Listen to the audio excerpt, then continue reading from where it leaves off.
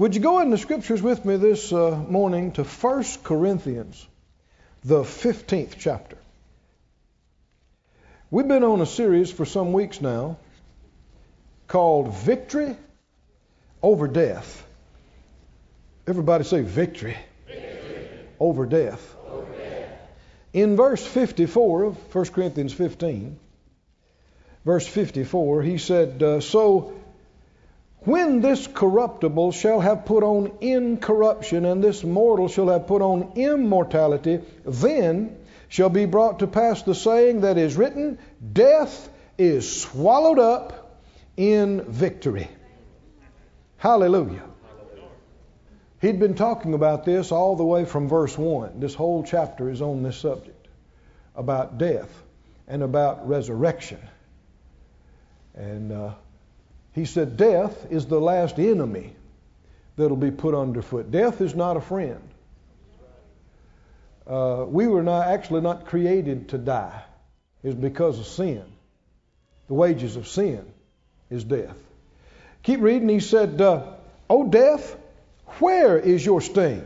O grave, where is your victory? Now you know you got something strong working in you when you can stand out by the grave, even if it's a friend or loved one's body in the casket, and you can stand there and be sassy.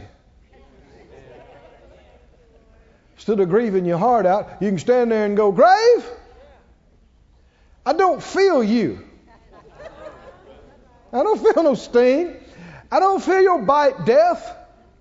Grave, you got no victory. None. None. You got no victory. What did the next verse say? Verse 57? Verse 50, go ahead to that. It said, Thanks be unto God, which gives us the victory through our Lord Jesus Christ. Now, that verse has been used talking about victory over sin, victory over poverty, victory over disease, and I believe that's applicable, but specifically speaking, he was talking about death. Amen. Through this whole chapter. So thanks be unto God who gives us victory over what? Death. Victory over death. Thank you. Amen. Amen. Say it out loud. Thanks be to God, who gives me the victory over death through my Lord Jesus Christ. Why? Because He was raised, so will I be. Go to Hebrews, 2nd chapter. Hebrews 2, verse 14 says, For as much then as the children are partakers of flesh and blood, He, that's Jesus, Himself likewise took part of the same, that through death, that's the only way it could be done. That's why He had to die. Through death, He might destroy him that had the power of death. Up until then, the devil had the power of death. Did Jesus do this or not? Did he destroy him? Through His dying and then His resurrection, did He destroy the one who had the power of death so that he no longer has it?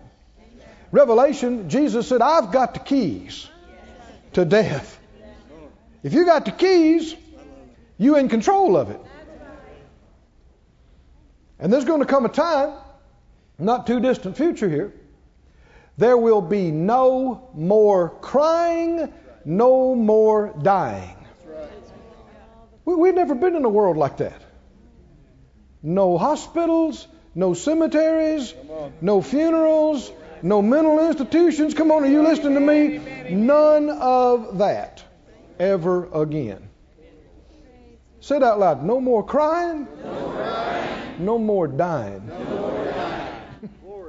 A lot of us are over halfway through with our assignment down here, man. We're soon to get out. This is the roughest thing we'll ever do. The roughest part's happening right now. After this is just joy unspeakable and full of glory. And we can make it a few more days down. The Lord's helping us, right? We can finish our assignment. We can run our race. He went on to say in verse 15, through Jesus dying and destroying him that had the power of death, what did He do for us? and deliver them who through fear of death were all their lifetime subject to bondage. Now there is a list of phobias that you can find and read about that is longer than your arm. Fear of spiders, fear of snakes, fear of chocolate, fear of heights, fear of depths, fear of being in a crowd, fear of being alone. You name it. But all of these are really fear of death. They are. They're attached to it. That's what their root is. People say, I'm just afraid of flying. No, you're not afraid of flying. You're afraid of, boom, crashing and dying. You're afraid of dying.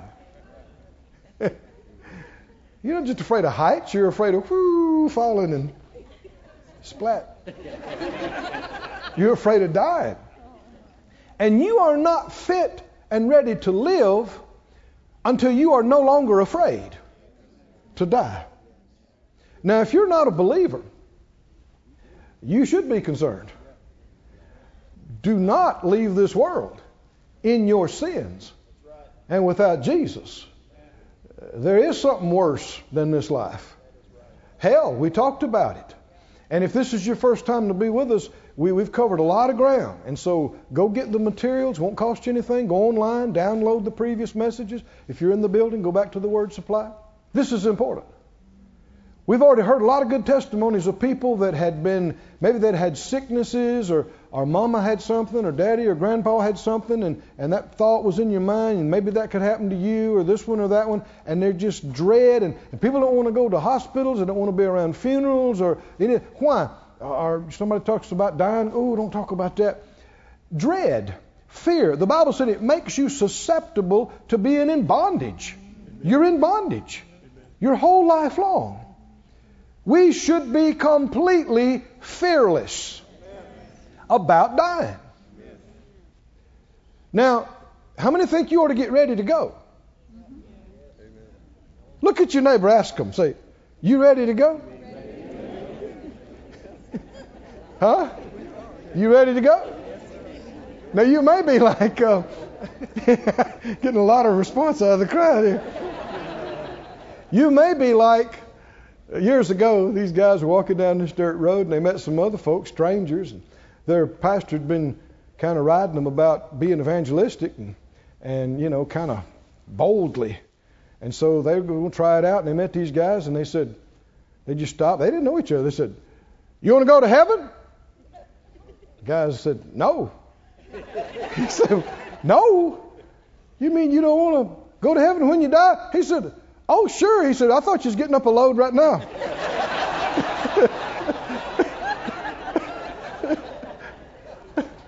So we're not necessarily getting up a load right now. But we've talked about this with 7 billion people on the planet. There are a continuous, huge inflow of arrivals, that's births, and departures. People leaving here, that's deaths. They tell us that just a little over every second, 2 people die somewhere on the planet. That there will be, some 155,000 or so that died somewhere on the planet today before the day's over. And how many is still around that were born in the 1600s? How many? Absolutely not a one. And if the Lord tarries His coming another couple hundred years, how many of us will still be here? How many? You sure? You won't be here? Huh? You sure you won't be here? There's no way you'll be here. I know some years ago I was looking at the calendars and I was praying and thinking about meetings, thinking about ministry, and I went on and looked at 2010 and 2015 and 2020 and 2030, and I was thinking about I don't know all the things that are going to happen. I was just kind of praying and looking. And finally I got to a place and I thought, whoa, wait. I probably won't be here that far out. And the Bible tells us to pray and say, Lord, teach us how brief our time is and to number our days. We need to live with that awareness, because I asked the Lord actually some years ago. I'd seen some things that were just tragic and just really wrench your heart. And I just kind of sat down in my chair and I said, God, the love I have is from you, and nobody cares more or loves more than you. I said, how do you tolerate this? The evil and the pain and the suffering. I said, it bothers me. How do you tolerate it? And just like that, he answered me. And I can't describe the tone, the way, but it was love. And he said, son, it's very brief. He's telling me how he tolerates. From his perspective, even if it was 30 years of suffering, it's just like that, and it's done. And of course, redemptive plan is available to anybody that will lay hold of it, right? But are you ready to go? Because soon and very soon, we're out of here.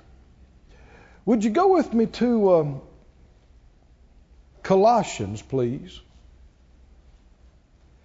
Chapter 3. What happens when you die? It's not an unknown. The Bible tells you what happens when you die. Ecclesiastes, you don't have to turn to these. You're going to Colossians 3. Ecclesiastes 12:7 says, the dust shall return to the earth as it was. Our bodies are made out of it. And the spirit shall return to God who gave it. When you die, physically, your spirit leaves your body. James says, the body without the spirit is dead. It's compared to, in the Chaldean language, to pulling a sword out of a sheath. It's like pulling a hand out of a glove when your spirit comes out of your body. I know Brother Hagin said, as a teenage boy, he died and then came back. And he described one time when he came back, he said, it's just like putting your boot on in the morning. He said he went back in his body through his mouth. Well, you know, spirit, the same words used translated spirit as translated breath. And of course, when you die, there's no more breath. Why? Because the spirit's gone. And it's interesting that I don't care whether it's a 16-year-old over in Europe or it's an 80-year-old in Montana, and they went to totally different churches or no church. When people die, and knows the few that have come back and described it, over and over again you hear the same thing. The person says all at once, they're above looking down on their body. And a lot of times whoever's around, they're hearing them and seeing things. And a lot of times it takes a little while for them to realize. I've heard several of them describe and say they looked at their body and thought, look at that poor deer. Boy, they need some help. And it took them a while to realize that that was their body. But then they said they didn't care. It's like, whew, I'm glad I'm out of here. And the senses and the sight and the sound, everything was just off the chart compared to being in this body. This is a dull veil. We're seeing everything blurry. We're hearing everything. We're perceiving. Because of the curse, because of this flesh, we're dulled down, dumbed down. And when we get out of here, it's going to be like you took off your blinders, you opened up your hearing, all your senses are just going to go whew. Glory to God. We're going to see colors we never saw. We're going to hear sounds we never heard. We're going to experience sensations we never experienced. And the Bible says to be absent from the body is to be present with the Lord. And to depart and be with Christ is far better. And gain. Gain. People talk about sorry for your loss when people die. Well, if they're believers, you didn't lose them. And then they talk about them. You know, they say, well, where'd you bury them? You didn't. They're not there. That's their body.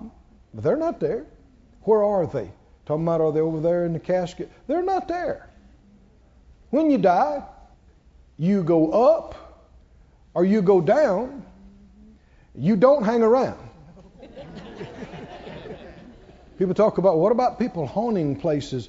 No. Human spirits don't just get to hang around on the earth after they leave their body. A lot of time, if there is some kind of spiritual phenomena, it's a lot of times evil spirits that are impersonating folks and things. They are people that are, spirits that are familiar with individuals. They know stuff about them. And that's one of the reasons the Lord told us, do not seek soothsayers and fortune tellers, all this kind of stuff, because you just open yourself up to be deceived and duped. And people say, well, it was real, it was spiritual. I don't doubt that. That don't mean it was God. It don't mean it was them. Amen. The devil can do some things too. You do not need to call in and have your stars read or your palm read. Come on, are you listening to me? You're just opening yourself up to be deceived by the enemy. Do not do it. You don't need that. You got the real thing. You got the Holy Spirit. He's real. And anything you need to know, He'll help you and show you. Well, to depart and be with the Lord. That's what happens. You slip out of your body and you go to be with Him. You find Colossians? 3rd chapter, please. And the first verse. It says, if you be risen with Christ, do what? Seek those things which are above, where Christ sits on the right hand of God. Now, there's no doubt where he's talking about. This is the heaven of heavens, where God is. Jesus is sitting on the right hand of God. You know, we have more than one description of that throne. Ezekiel saw it. John saw it. He recorded in Revelation. He described how it looked like sapphire and how there was a sea in front of it and how there was a rainbow like after a big rain around about it. And part of it looked like emerald. And how that God looked like fire. Some descriptions say like glowing metal. And he didn't see his face necessarily, but he saw his form sitting on the throne.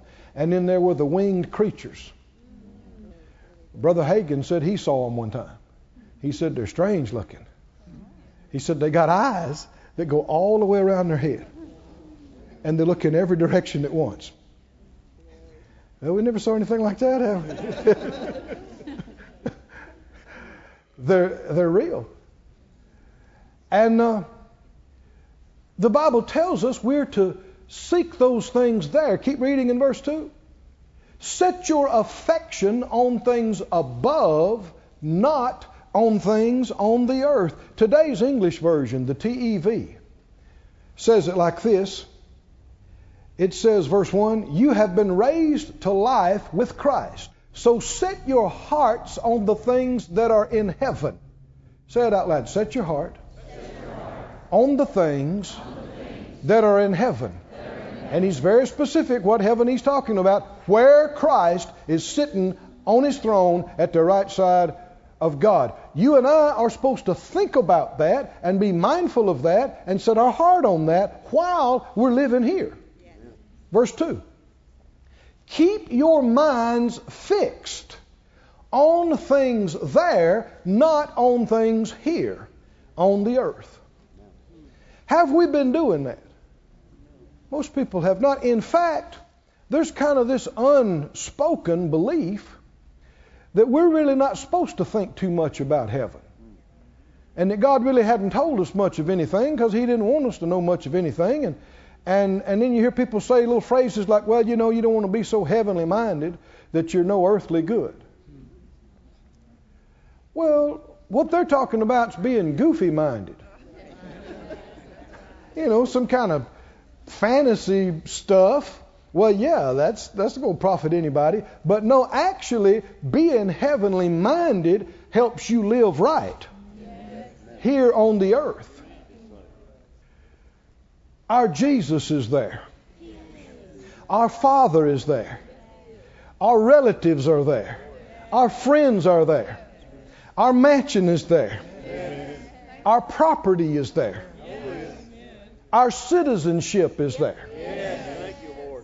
Down here is the briefest thing we'll ever do.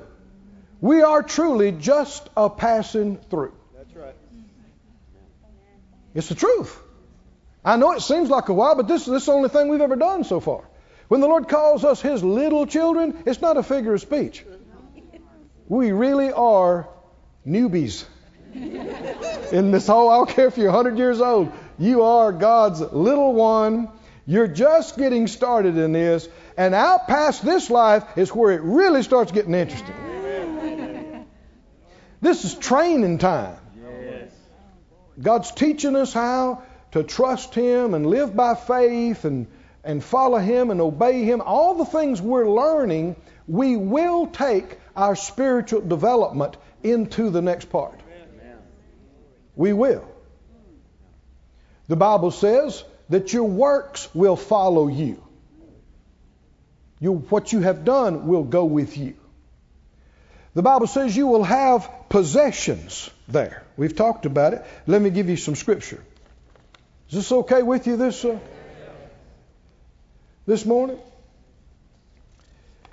Don't turn there, but Hebrews 10:34.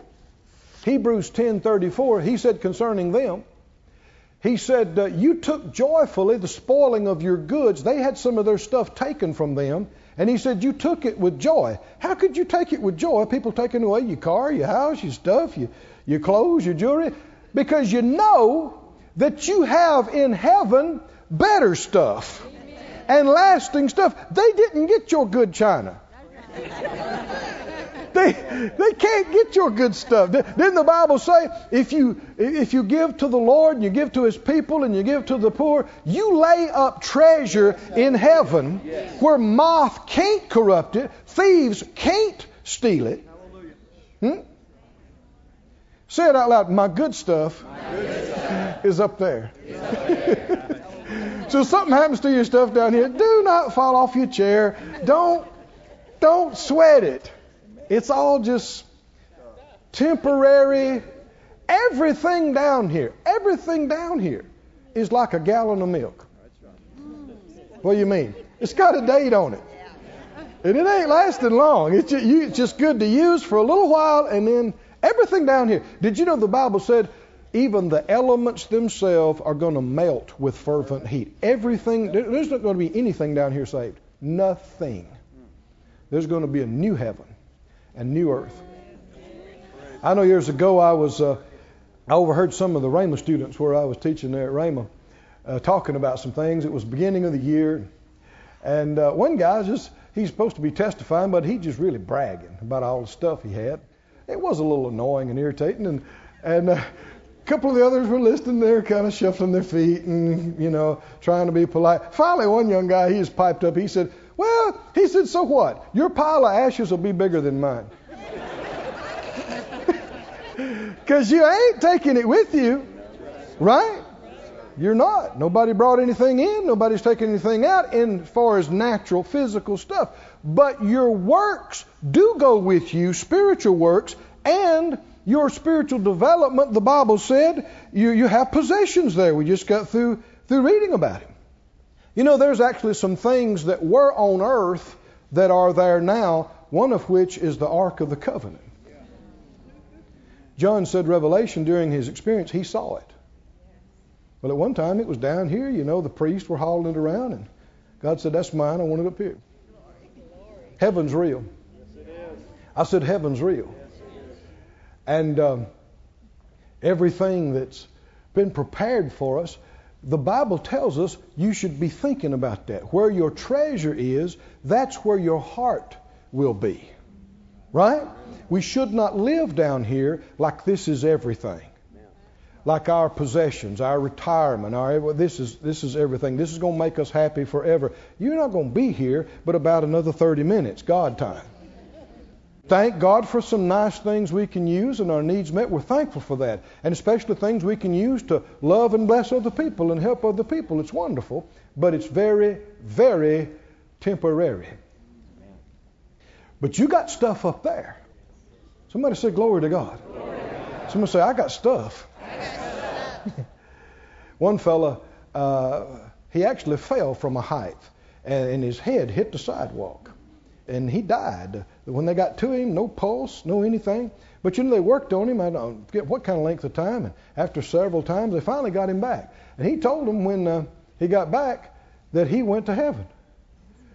Well, when you die, what did the Bible say? You depart, go to be with Christ. You're a believer. And so he told him, he said, I saw my place. He said, you saw your place? I saw my place, he said. What do you mean? He said, man, I had real estate. See, people got this idea of little white cookie cutter structures, maybe with some columns in the front. He said, I had a lake. He said, I had a mountain behind my house. He said, it's everything I ever wanted. And he said, I saw the Lord. I said, Lord, this is amazing. How did you know? I didn't even know I liked that. He said, how did you know? And he said, now listen to this. He said, the Lord looked at him and smiled, and he said, I know what each of my children like.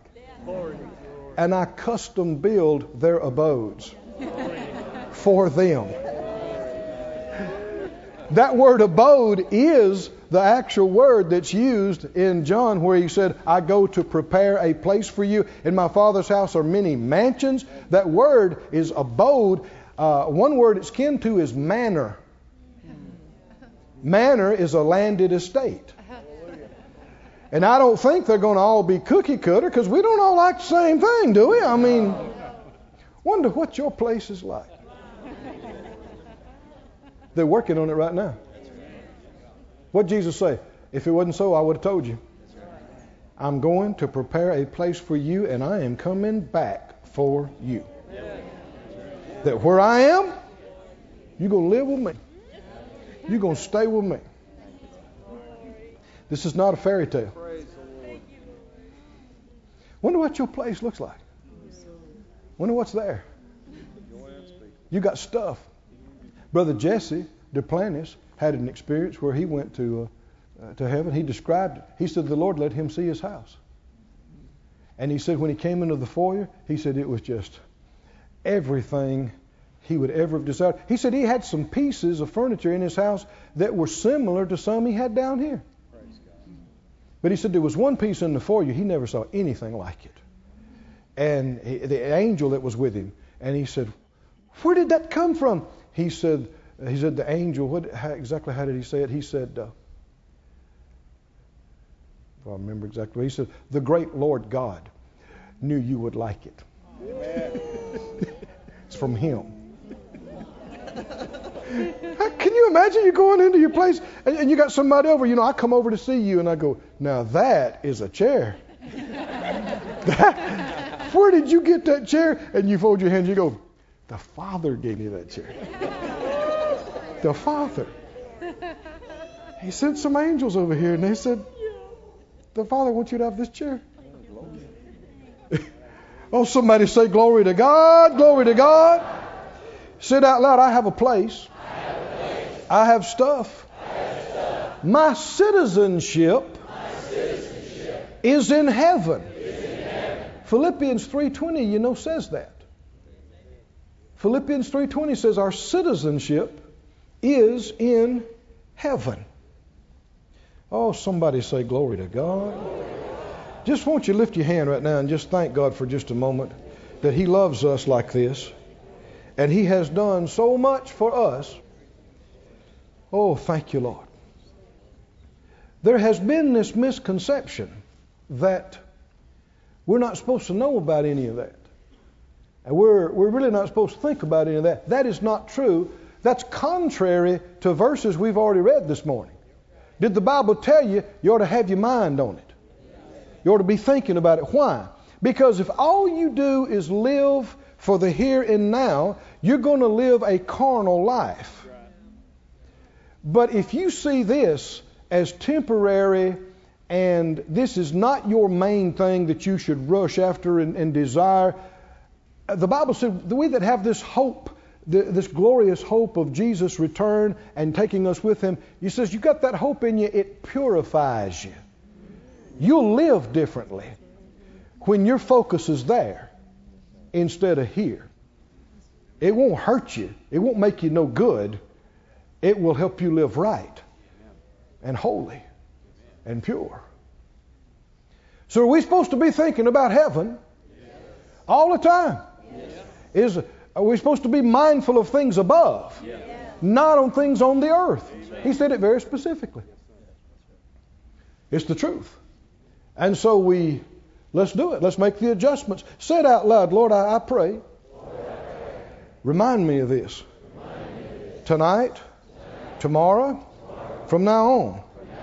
Remind me to set my heart and my mind where you are. In heaven. Where my things in heaven are. Where my future is. With you. Glory to God. Why should we be so focused on here? We're not here for that much longer.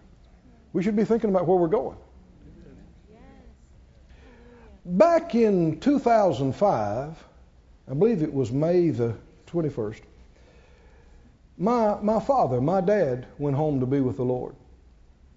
And the way it happened, it troubled me when it happened. Those of you that have been in the church since then, you heard me talk about it and how the Lord ministered to me. Always real close to my dad. Man, he was a buddy to us boys, me and my brother. He taught me how to fight, taught me how to eat ice cream, taught me how to get rubber in second gear in a Mustang, how to pop a wheelie, how to shoot firearms, important stuff. And we were, our family just had a great time, me and my brother and him and Mom. My mother's here today. Would you stand, Mom, and wave to the crowd? Thank you, Mom. Anyway, Mom and Dad's very supportive of us in the ministry from the very beginning. Thank God didn't have some of the struggles a lot of people have. Even though other folks might have thought I lost it, they didn't. Even if they didn't understand, they stayed hooked, believed in us, prayed for us. And so he saw with Mom the start of this church here and some other things. And we were able to take them with us to a meeting that we were going to have down in Florida, and they were going to come be with us for that week and be in the meetings with us. So he and Mom were in the plane with me. We were going down there. Now, he had a real fear of flying, and he didn't like it. And so I didn't push it for years. It was a big deal to me, but he didn't want to do it. But he was not the kind of guy that just let something whip him. He said, this thing was not going to beat him, and he wasn't going to miss out on things like that because of a fear. And so he told me he was going to go. And I thought, well, okay. And so we went, and on the way down there, as we were flying over, actually very close to where the new church is, in the air, several thousand feet, he died. And I'm flying, and he's in the back, and it seemed like it took a half a day to get that plane down on the ground and landed and meet the ambulance. But I had to fly the plane, and he was gone. And the next 3 weeks, actually, it troubled me. It bothered me. He wasn't that old. And I thought, God, there were things I wanted to do, and we wanted to do, and we had plans, and we didn't have to do that flight. Did I miss you? Should I have said no? Don't do it. Don't go. And you know how that kind of thing. I cried. I prayed. I was troubled. I was vexed. And I was confident he was in heaven, but I don't like missing it. That's right. I don't like being robbed of anything down here. And if you were around then, you know that I mentioned at one point that God ministered to me wonderfully. And that grief left me.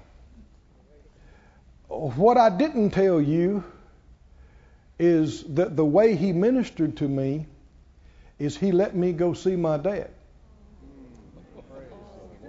And I didn't know if I would ever tell that. But while we were in this series now, the Lord prompted me a number of weeks ago, tell it.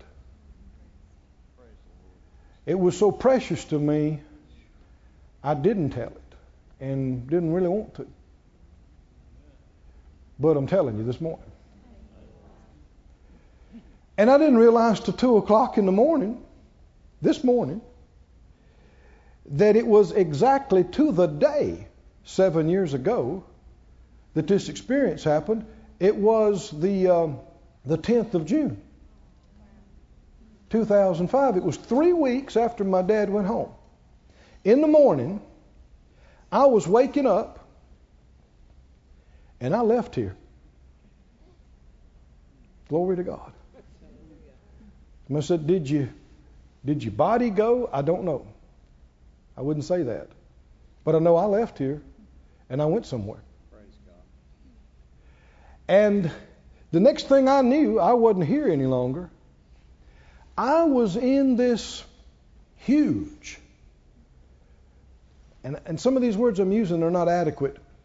It reminded me of a mall, like a shopping mall, but I don't think there was any shopping going on.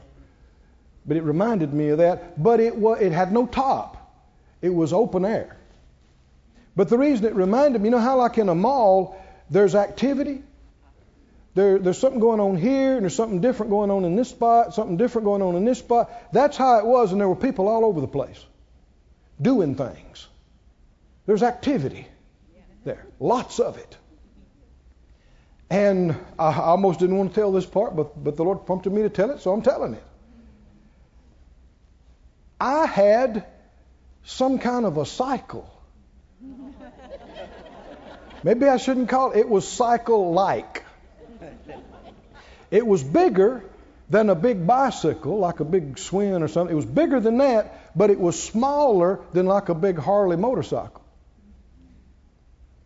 And it was sleek. Never saw anything like it, ever. I hesitate to use the comparison, but it's the only thing I've ever seen that looked like it. Did you see the Terminator 2? And the new and improved Terminator that was like that liquid chrome? That's what it looked like. It looked like it was made out of liquid chrome. Very, very sleek. And I rode that whatever it was down this big thoroughway.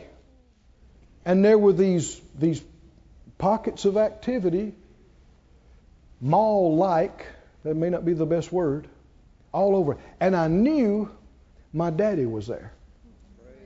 I just knew it. And so I turned this way, and I went this way, and I went on down here, and I saw him. Words can't describe seeing a loved one that you know is gone. I hollered, "Daddy!" And we ran and embraced. And the comfort is tangible. It's like a liquid you could feel. I mean, the moment I grabbed him and hugged him, there was no grief in me anymore. None. It left me. After the experience, I went into the kitchen and I sat down. I looked for some grief. I couldn't find any. None. There was nothing. None. Because it was so supernatural. And when I turned him loose and I backed up and I looked at him, and I'd never saw him like this. His hair was jet black. Shiny, jet black. And of course, you know, for the past many decades, his hair had been, a lot of it was gone, and what was left was real white and gray. His hair was jet black. And you talking about looking like $1 million. That's not a high enough figure. He looked like maybe he was in his 20s. He looked amazing. I never saw him down here where he looked like that. And Dave, get up again. He helped me with this. What happened? We're in this throughway, this big wide, almost like a road that went down the middle of this huge mall-like area. And so at that point, he and I were like this. We were like this. We stayed this way the whole time. And we walked down through there. Thank you. And I said, Daddy, it's so wonderful to see you. He said, it's so wonderful to see you. And I can't describe. But I wanted to tell him about all the things that had happened in the ministry and the work of God. And he wanted to know. I didn't think about till later. We didn't talk about one natural thing. Nothing about a house or a car or not one thing. All we were interested in was what had happened. And here's something that I don't understand. But time was so different. I was telling him about things that haven't happened yet as of this day. A lot of stuff. And it was like I was visiting him, not from where I was that day, but from the future. Don't ask me to explain it. I'm still pondering it. It was an interesting sensation. It's like you were in more than one place time-wise. You were there, but you had been there. And you also had been there. And we were just ecstatic. You got loved ones up there? Yes. Hallelujah. Huh? Yes. They're in good shape. You should not be concerned about them. We kept going down through this throughway. And there were people doing things. And we came by these two guys over here, and one of them said, Brother Key. I stopped and said, huh? Another guy said, it's Brother Key. I said, hey. They said, hey, it's great to see you, man. And so me and Dad turned over there, and they were so nice, and they were so respectful. And one of them said, he just started quoting things I had preached. He looked at the other guy and kind of twinkled in his eye. He said, if it's not quite, it's not right. Some things I had preached before. And the other guy said, man, that helped me so much when I was on the earth. And they started naming things. He said, man, that encouraged me. That helped me. That helped me get through this. That helped me deal with that. How many believe what we do down here affects things and will be remembered? Well, don't you think you'll remember things that helped you? You think you'll forget it? No, you go remember. And people that God used to help you. I was so happy they knew me. And they remembered that. It blessed me so much.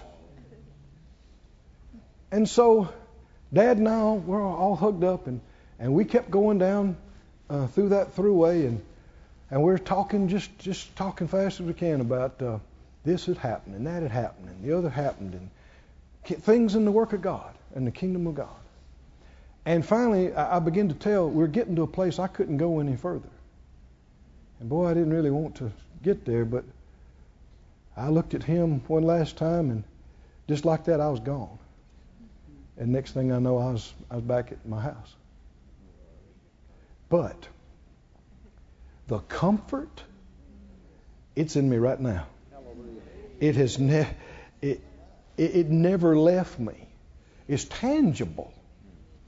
And I believe one of the reasons the Lord would have me talk about it is that He would minister that comfort to you and to anybody else that'll hear and receive this. Look with me in 2 Corinthians and the first chapter. 2 Corinthians 1 and 3. He said, "Blessed be God, even the Father of our Lord Jesus Christ, the Father of mercies, and the God of" what? He is the God of all comfort. Keep reading verse 4. "Who comforts us in all our tribulation."